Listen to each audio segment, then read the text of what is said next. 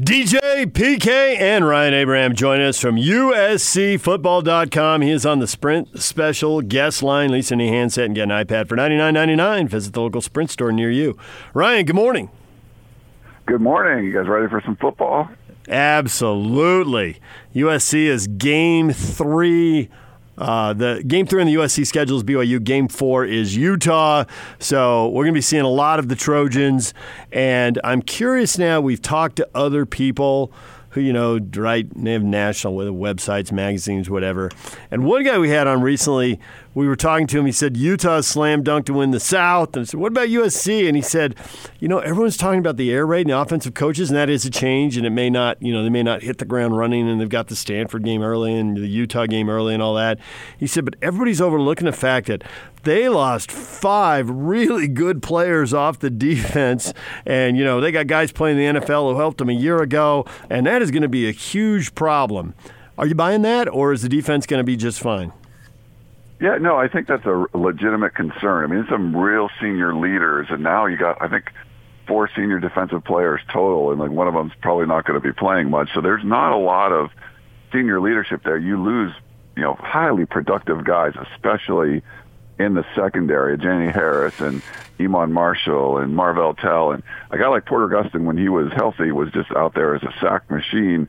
They've tried to change things up a little bit. They're going to play a simpler style of defense because they know they have younger guys out there. And all the players we talk to say that, it's just you kind of run around getting to the football more as opposed to trying to read it and react. And the secondary, I think, would be the biggest concern because they lost so many bodies there. And a bunch of the guys that are coming back were coming off injuries, multiple shoulder surgeries or, broken clavicles, things like that. But they've all looked pretty good in the fall, and all the freshmen come in have played pretty well. So I think that there's a deep enough group in the secondary that you don't have to be as concerned. The front seven, I think, is pretty deep, but how they all kind of play and gel together certainly could be a legitimate concern.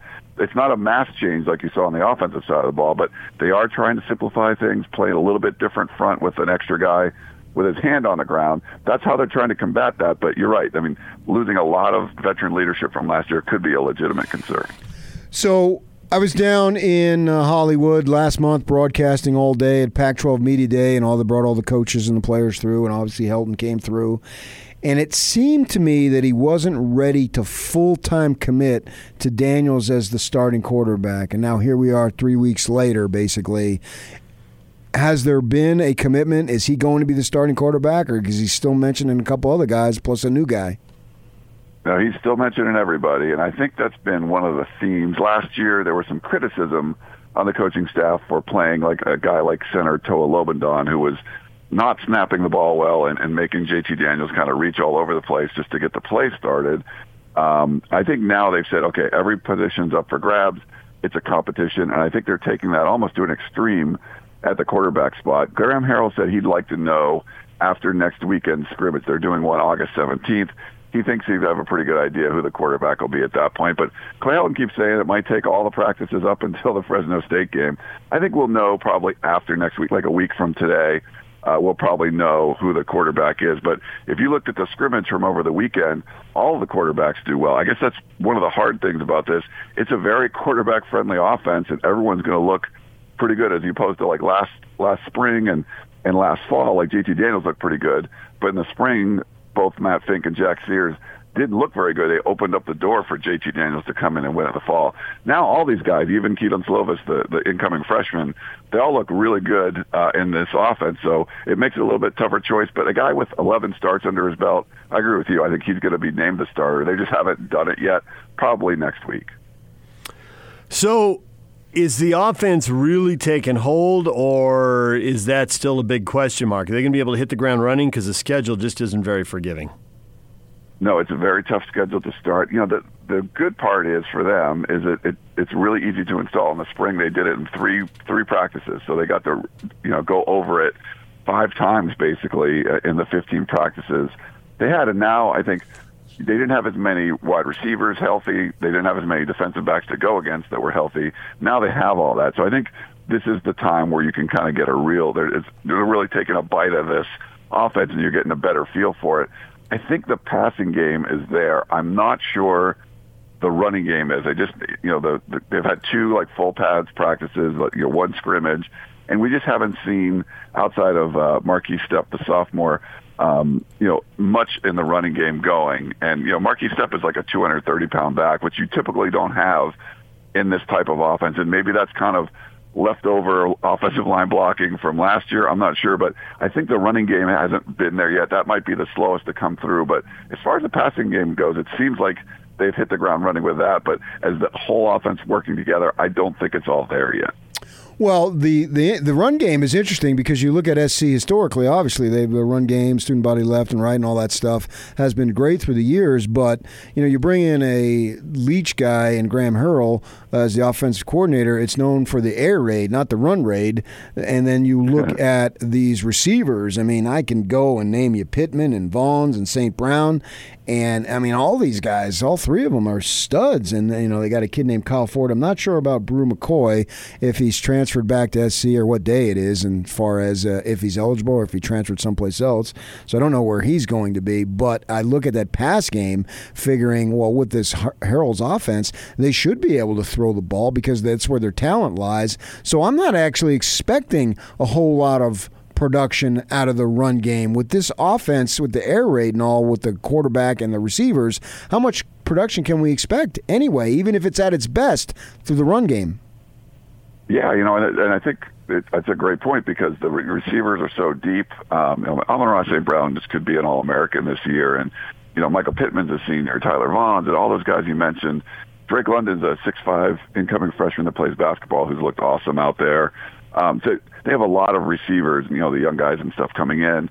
But if you looked at this offense from last year at North Texas, they ran the ball for almost 2,000 yards. They do want, it's not a 70% pass kind of offense. I think it'll be adjusted somewhat at USC, and maybe they even throw it a little bit more at USC than they did at North Texas last year.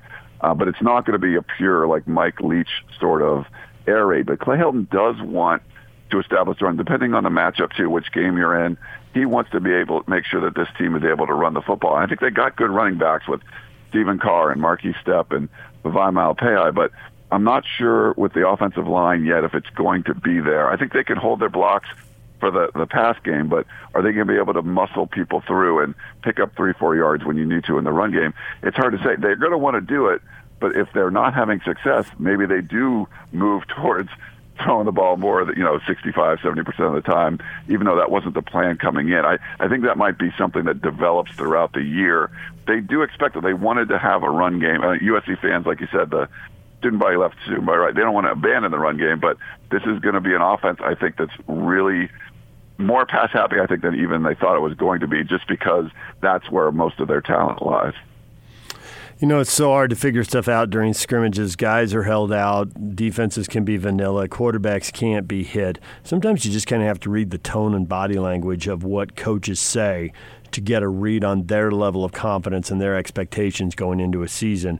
And I'm curious what you think about that. Obviously we don't have a lot of exposure here, but I think a lot of people came away from Pac-12 media days thinking that the body language for Clay Helton wasn't great. Maybe, he just had a bad breakfast that day. Who knows? How have you read it? What have you seen these last couple weeks? It's interesting because I think they could have made some changes after 2017. They didn't, they won the Pac-12, but they didn't look good against the power opponents like Notre Dame and especially Ohio State and the Cotton Bowl. And he didn't make changes. I feel like last year after 5-7, he was sort of forced to make the changes, and you weren't really sure, is he going to embrace them? But from what we've seen in the camp, I think he has embraced the changes. I know he feels really comfortable doing things the way he's always done them, but the changes were sort of forced on him, but I feel like he's embraced them pretty well. I'm curious to see if that's going to stay throughout, if they struggle early in that tough part of the schedule, and he kind of wants to go back to tinkering with the offense or anything like that. But from what I've seen so far, I don't think it's been the best body language, but I feel like the changes have been made. Maybe he didn't like them at first, but he's sort of like, hey, this is the way it has to be. I know he wants to, it's a $3 million a year job. He would love to keep it, but there was no way he was going to be able to keep it if he kept standing pat doing things the way they were before. So I think it's not been terrible, the body language and stuff, but just it's more of like an acceptance that's happened that he knows if he doesn't do this, he's really not going to be the head coach much longer. So you look at defense and, you see that they're starting a bunch of young guys, not just new guys, but young guys, potentially anyway, unless it's changed since I last looked on the defensive backfield. And so, you have some concerns there, and I'm sure there's talent, but obviously that can be mitigated with a pass rush. And as I look up front with Rector, a local kid here, Tufele, and Tui Pelotu, the down linemen, and then with linebackers, they got a couple of guys' experience, but you mentioned losing Gustin. The point I'm getting at is how much pressure are they going to be able to get on the quarterback to make it easier for the guys in the back? Yeah, I like the defensive tackle spot. I mean, Jay Tufele was a 5-star coming in who ended up redshirting. I think he's changed his body in the offseason. He looked like a Utah kind of guy, like someone like, hey, this guy's going to come in, where he's from. But he's someone who's going to come in and just be really productive. And Braden Peely, the kid from Alaska, and Marlon Tuipulotu. I think between those three guys at the defensive tackle spot, they'll be able to rotate them in. I think Christian Rector did really well when he wasn't hurt, filling in for Porter Gustin. And him with his hand on the ground, I think, will help generate a lot of pressure. But the guy you want to watch for is number 99, Drake Jackson, incoming freshman. Is actually, he's been wowing everybody. And I think between those guys up front and then bringing maybe like a Hunter Echols or a Kenai Mauga, like some of these guys that are really good rushing off the edge, I think they're going to be able to generate a little bit more pressure. I'm not sure if he's going to blitz more because they have a younger secondary. They might not rush extra guys as much. So it's going to be up to those guys in the front four trying to generate some pressure. If they don't, I think it's going to be another long year. But there's the talent there. I think they have the potential to. We'll just see what these kind of minute scheme changes, if it's able to help those guys and free them up a little bit. Schemes are good, but if you have enough NFL talent, you're probably going to win a bunch of matchups in a college game, and you're probably going to win a bunch of games regardless of what your scheme is. How many NFL guys are there in USC starting 22? 24 if you want to go with a specialist. Well, that's a really good question. I have to go through it, deep, but I feel like on the defensive line, like I mentioned, a guy like Jay Tufele, and I think and Brandon Peely can be a couple of guys in the secondary, really like Talanoa Hufanga. And Elijah Griffin's been a cornerback, and he's just been a kind of stud. I'd probably give you a handful on each side of the ball, maybe like 9 or 10, which is pretty good. There's all those receivers, I think, have the potential there. And there's some that are kind of to be determined, but I would say like 9 or 10 for sure in the 22, and then if some other guys develop, they would have that potential too. But that's a good question. I don't think it's as many as like surefire ones as you have seen in years past for USC, and that, it's kind of, I guess, the sign of the times. The recruiting hasn't been going as well, and the big thing has been the player development. If they have some new coaches that can kind of get the guys in there and develop them better and prepare them for the NFL, then that number could go up. So I'm going to set the standard at 8. 8 is enough. Is it enough to retain Clay Helton?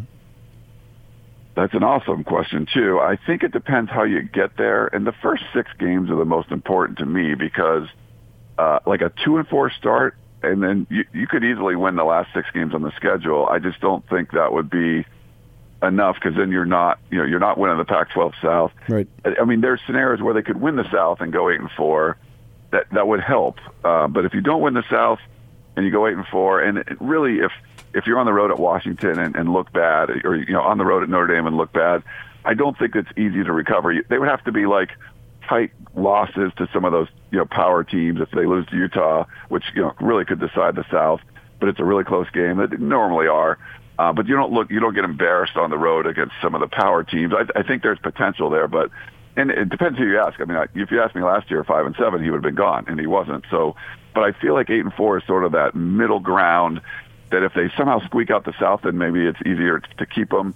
If not, and you look bad in some of the great games, I don't think he sticks around. See, I think that an 0-2 start in conference and I've been in the Coliseum over the years, having used to work for the Daily Breeze, to where if they lose that second conference game, which is a home game to Utah, I've seen it before, and I'll probably see it again. They get booed off the field. Yeah, that could easily happen. And I mean, you can't discount Fresno State and BYU. BYU's on the road. I mean, right. Those are not going to be easy games either. But yeah, the Utah one is probably the most important. The pick to win the Pac-12 South and the Pac-12. I think he kind of needs results this year to keep his job. And if you lose to Utah, like winning the South is pretty much impossible. So I agree with you there, and it's the newly renovated Coliseum. It's not going to be, they don't have as many seats, 77,000 seats now. If you got people booing or not showing up after that, it's going to be really tough to keep him around. Ryan Abraham, USCFootball.com. So the way the BYU and Utah games sit on the schedule is the third and fourth games. They have the opportunity to wreck Clay Helton's career right there, depending on how those games go, don't they? 100%. I mean, Utah's super important because obviously it's for the Pac-12 South. BYU is really important because you look at their out-of-conference games. I mean, they're on the road at Notre Dame. That's tough. Playing a 12-win Fresno State team to open the Coliseum, that's not going to be easy. Jeff Tedford's a great coach. And you saw the way BYU was playing at the end of last year. I mean, that super potential there. Losing to BYU would be unacceptable. And it's not like it would be this horrible thing, but just the perception there. And I think BYU is going to have a really good team this year. They got to play Tennessee and Washington and Utah to start the season. It's not going to be easy, but if you look at those four games, what's the easiest win for BYU? You're either saying Tennessee on the road in Knoxville, that's not easy, or USC at home. So BYU will be fired up for that. If USC's not and they lose, I mean, I think that would be the end for Clay Helton. And it's not some cakewalk game. It's going to be a tough one, but it's a must win for Clay Helton. Yeah, you look at SC's schedule. I don't think they play a team with a losing record from last season until halfway through when they get Arizona. So if it is the end of Clay Helton, is it the beginning of Urban Meyer? That would be out of character for USC to hire a guy like Urban Meyer. The last coach that USC hired who had won a national championship before was Howard Jones in like 1925. So they just haven't gone out and done that. It's the obvious choice because he's an unemployed coach that's working in media in Los Angeles, and they would need a coach. I think it would take a change in the administration. They have a new president that came in July. If Carol Folt comes in and kind of cleans up the athletic department, there's potential there. But the people that make up the athletic department now, I wouldn't see any way possible they'd hire someone as established and as powerful as a guy like Urban Meyer. So I don't think it would happen. The question would be, are they going to have to make some kind of move during the season and fire their third coach during the season in a row? I don't know. But that early part of the schedule, like you mentioned, if it starts off 2-4 or something, maybe they do. He's Ryan Abraham, USCFootball.com. How did you get that website? What a strong domain name you captured there. How'd you do that? That was back in 1997 when there was just stuff available. Yeah, people ask me, like, how much did you pay for that? I'm like, $10. It was open. So that's the back of the day. You got to do it a long time ago. Well, wise investment by you. Ryan, thanks a lot. We appreciate it. All right, thanks so much. Ryan Abraham, USCFootball.com. The Cougars and the Utes, back-to-back, weeks 3 and 4. Who's going to be the best team in Utah? BYU, Utah, USC? Bada bing. Washington. That's right, because Washington's playing both the Utes and Cougars as well. That's why I really believe BYU, in their scheduling, should do two things. They should play as many Pac-12 teams as they can and as many Mountain West teams as they can. That's what generates the most interest. It looks like they're going to have, for the foreseeable future, a minimum of 3 Pac-12 teams because they got that Thanksgiving Day arrangement with USC and Stanford, Thanksgiving weekend arrangement with USC and Stanford, and it looks like the Youth Series is continuing, so you got those 3 locked in, and then of the other 9, who wants to go home and Pro Bowl? Coming up. Yeah. I think that for the fan base, that gives them the most excitement. I think playing whatever Central, South, Midwest Florida you want is nice, but there's no buzz to it after the game itself. Nobody pays attention to what those teams do, and you can't judge it. Whereas here, we're naturally inclined to look west, so if you beat SC and then SC beats those guys, your dreaded rival, well, it's fun. And then you compare, well, they play Washington, we play Washington, and you got something there. And then the same thing with the Mountain West.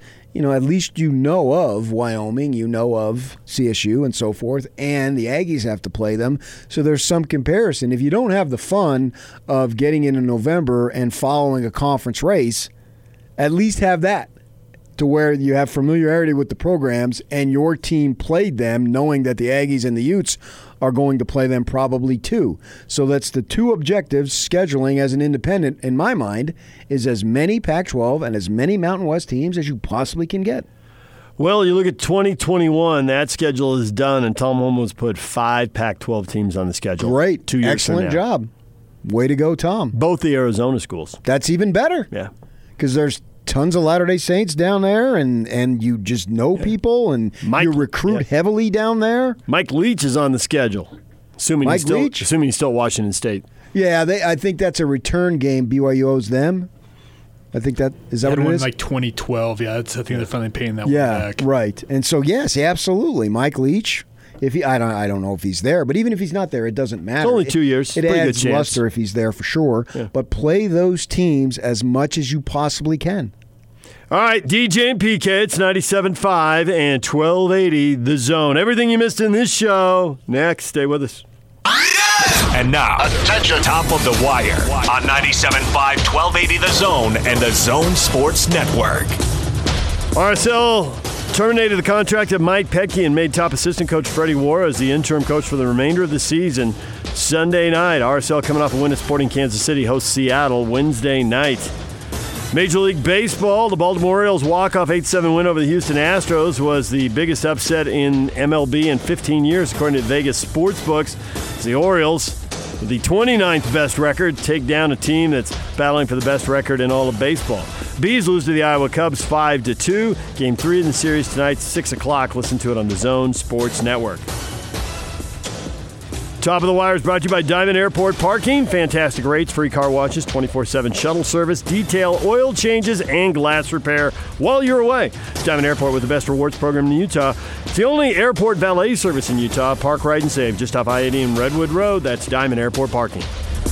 3, 2, 1. The countdown is back on the Zone Sports Network. It's the 5th annual College Football Top 60 and 60. As we count you down to the start of the college football season. Listen every day at 1:30 as Hans and Scotty will announce another selection. I see you on 5. Leading up to the start of the 2019 season, as voted on by the local media and you, the fans. It's the Top 60 and 60. Presented by Cypress Credit Union, the Southtown Auto Mall, and Master Electrical Service on 97.5, 1280 The Zone and the Zone Sports Network. Obviously, there was a decision made, and there was some confusion with this new process, and I made decisions that have caused an outcome that none of us like, and I just want everyone to know that my intent was never to do something wrong. You know, I was trying to do the right things. I was trying to do things the right way. I was going through this new process in the way I thought you were supposed to go through it, and when I met with the coaching staff and we found out that there were missteps, we went back and tried to correct everything. Yoli Childs explaining how he ended up suspended for 9 games. The schedule isn't out yet, but we are assuming he's going to miss the Utah game and the trip to Maui for 3 games in the Maui Classic, which we assume is going to mean more loss and is going to mean hard for BYU to get a large bid to the NCAA tournament. And he's a senior. And this seems harsh. I'm going on hunger strike until they free Yoli. I'm going to eat nothing but pasta. That doesn't really make sense. That's not a hunger strike. Eating It's pasta not a all the hunger time. strike, so. 99% of the food groups, I'm not going to eat. Yeah, but. Yeah, well, I'm only eating Whatever. chocolate. Okay. I'm only All right, eating let's do it. hamburgers. All right, there we go. On 3. Ready? Family.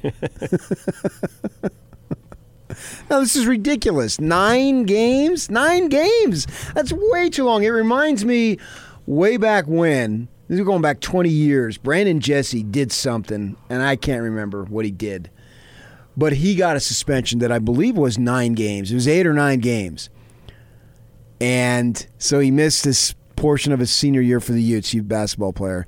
And Chris Hill called me to tell me about the suspension, and obviously we were going to go on the record with some quotes. In the first 20 minutes, I couldn't have quoted one thing he said. He's so mad. Yes, he was furious. And he's a big NCAA guy. Yes. I mean, he put a lot of time and energy into it. We were talking earlier this morning how it's easy to crack on the NCAA because it seems like they make big, obvious mistakes. But it's also easy to crack on the NCAA because there's no one to bite back at you. You know, right? They're not local. They're not going to restrict your access or get on the phone or yell or go to another media outlet, and there just aren't going to be repercussions. Chris was steaming, man. I don't think I'd ever seen him that mad in a situation that did not involve Gordon Monson. Let's see what you did there. See what you did there. I can't help myself sometimes. That's clear. That's obvious. No, in all seriousness, he was hot. And I remember talking to Frank Layden because Frank Layden was doing the games at the time. See, what? I think we just found something that Gordon and Chris would agree on. You and your bad attitude, your nasty cheap shots. We could get them in a room. Hey, I found something you guys agree on. Listen to this. And they're like, yeah, we do agree. Kinahan. That's funny. Come on, it's over now. Can't laugh about it. But I remember Frank telling me, why do we have to punish young people? Take away games. Why can't we, if they broke some kind of rule, have them do some type of positive stuff instead of take away games? Why is it always the easiest option? Take away games. Can't they do something that could be more productive than simply take away games? And I remember talking to him about that because he was covering the Utes, and I spent some time with him out on the road. And yeah, Yoli Childs, for what he did, missing 9 games when there's academic fraud and guys getting money, tens of thousands of dollars, just seems like, man, this is so stupid. There's no other way to administer some form of a punishment, particularly when there was a coaching change and Mark Pope comes in and had to resell him on coming back because there's a coaching change. And I haven't spoken to Yoli about it, but how much did that factor in your decision to leave? And then obviously the new coaches factored in your decision to come back. So I just think it's extenuating circumstances and make him miss Maui. That's a blow. It is, but that would still hurt. You know, they need to go out there and get a marquee win. It seems really hard now. I know, but you're not only doing that, you're getting everything, basically the entire non-conference. I thought what you said earlier was spot on, so I didn't say much and just sit here and repeat each other. But if you got a game or two, typically you're not playing anybody in the first game or two, and it doesn't seem like he was trying to get something, an advantage. Right. The kid's never been through the process. He doesn't have a coach to guide him. And I'm sure the NCAA is saying, well, that's why you have compliance. It still should have gone right. Yeah, but this isn't something compliance does every day. And I think the way it works on most campuses, when coach have a question or an issue, they call compliance in. This would require compliance to be more proactive. Yeah, I don't know about that. I get your point. I don't know who dropped, if anybody dropped the ball. I don't either. And they've also changed these rules on these agents in the last 3 months again. They were changed again and again. So, hey, if you want, and they do need a marquee win, so if you want to pick an easy win that you know you're going to get, here we have go. Them sit out the Utah game. There it is. We can all feel you building up. You know what I mean? Yeah. So it just seems like if you're a coach who makes millions and can hire attorneys and batter the NCAA, they're careful with you. And if you're a school that's a marquee name that provides TV cash, they're really careful with you. But if you're an isolated kid at a I don't know, 80% of the schools, they can go at you. That's what I'm taking Cougars. No. Yeah, apparently the Cougars. The Cougars have had no problems with the NCAA since when? A year ago. Oh, okay. You got me there.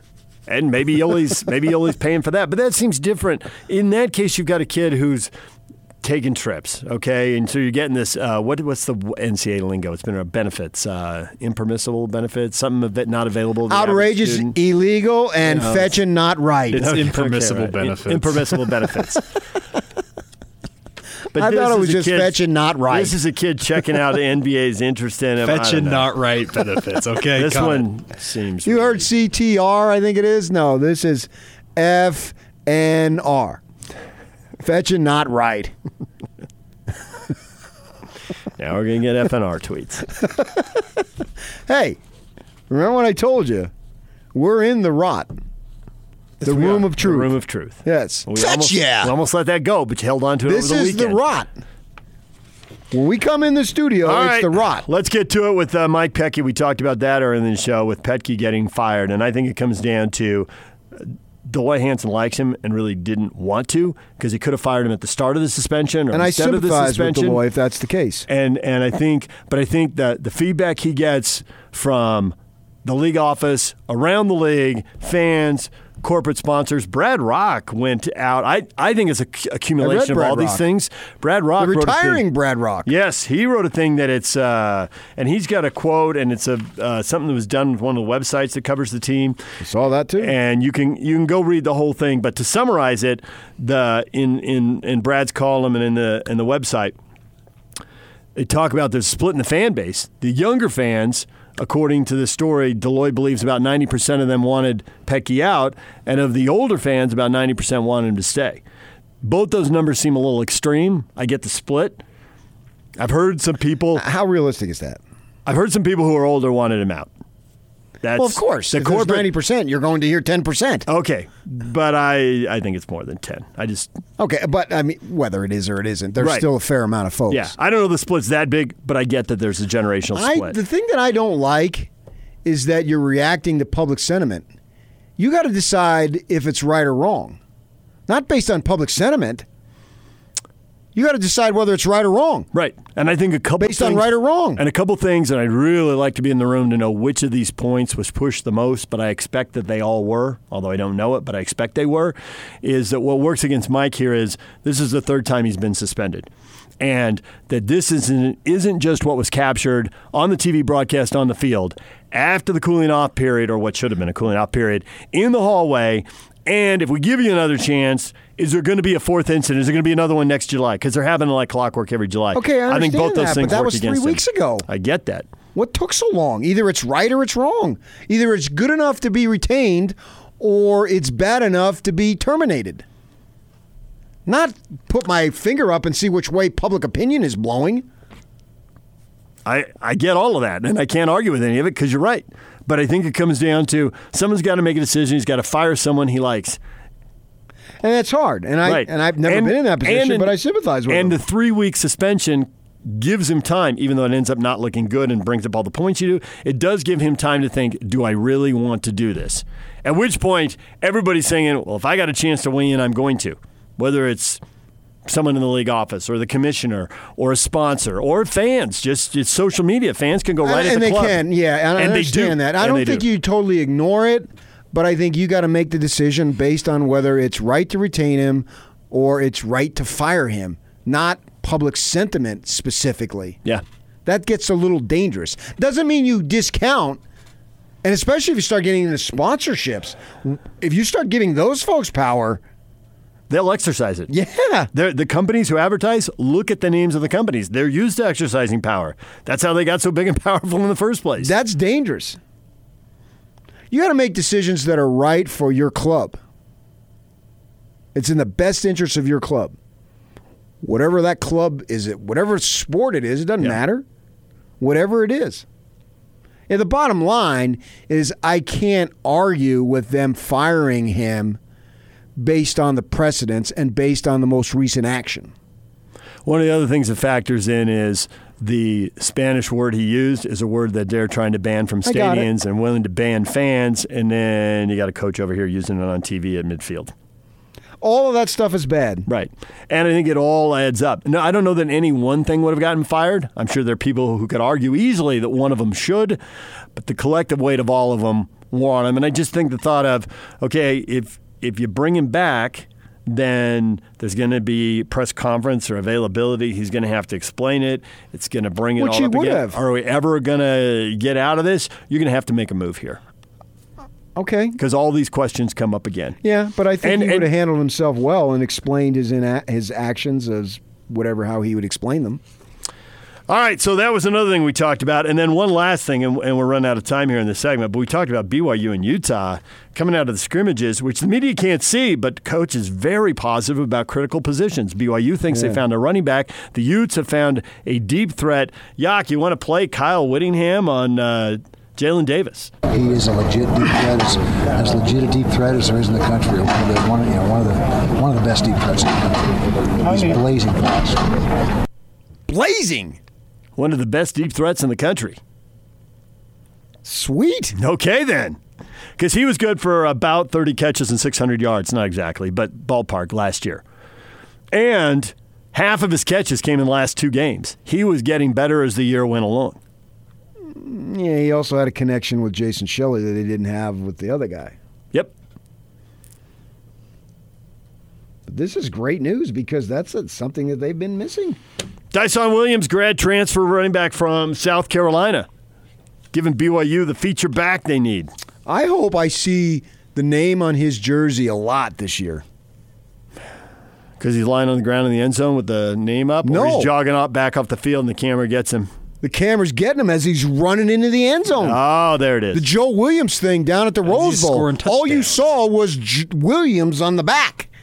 Jay Williams, because he was running for 6. There he goes! Every time he touched the ball.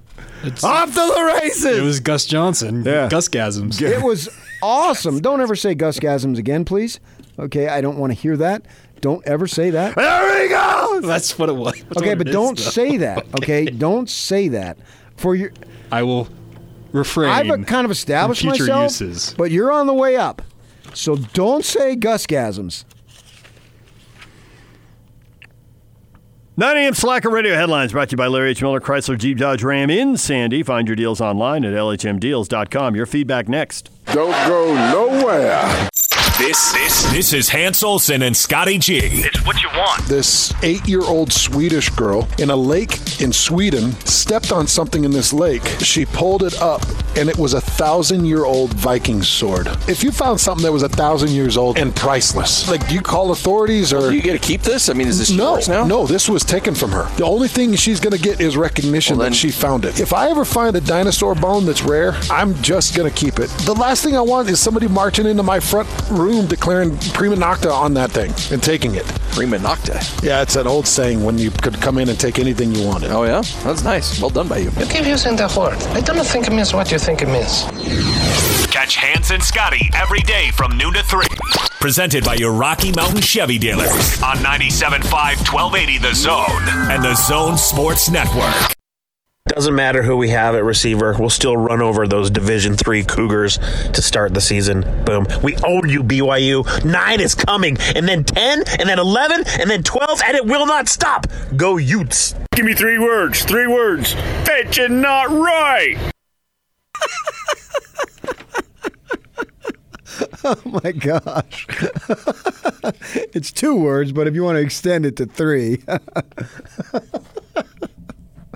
Way to go, guys. We appreciate that. Feedback of the day is brought to you by Audi Salt Lake City, where you can pick up a new Audi Q5 SUV for only $359 per month. Visit Audi Salt Lake at 999 South State or AudiSaltLakeCity.com. There you go. We appreciate that feedback, don't we, Sniggy? I was on the phone out of the room, so I don't know what the heck you're talking about. Oh, hey, play them both for Sniggy. He'll enjoy them. He needs a laugh right now. Doesn't matter who we have at receiver. We'll still run over those Division III Cougars to start the season. Boom. We own you, BYU. 9 is coming, and then 10, and then 11, and then 12, and it will not stop. Go Utes. Give me 3 words. 3 words. Fetching not right. That was well done, whoever that was. That was very well done. I told you. Fetching not right. Look what you started. Instead of CTR, it is FNR. Feedback of the day is brought to you by Audi Salt Lake. I already read that. Oh, you already read it? Stay with us, buddy. well, we're good. Well, look at this. Tony's leaning against the wall, holding that wall up. Austin's leaning over here, holding this glass wall up. Maybe we should just wrap it up and let him take it. I think they actually want to talk to you when we get off the air. All right, DJ and PK, it's 97.5 and 1280 The Zone.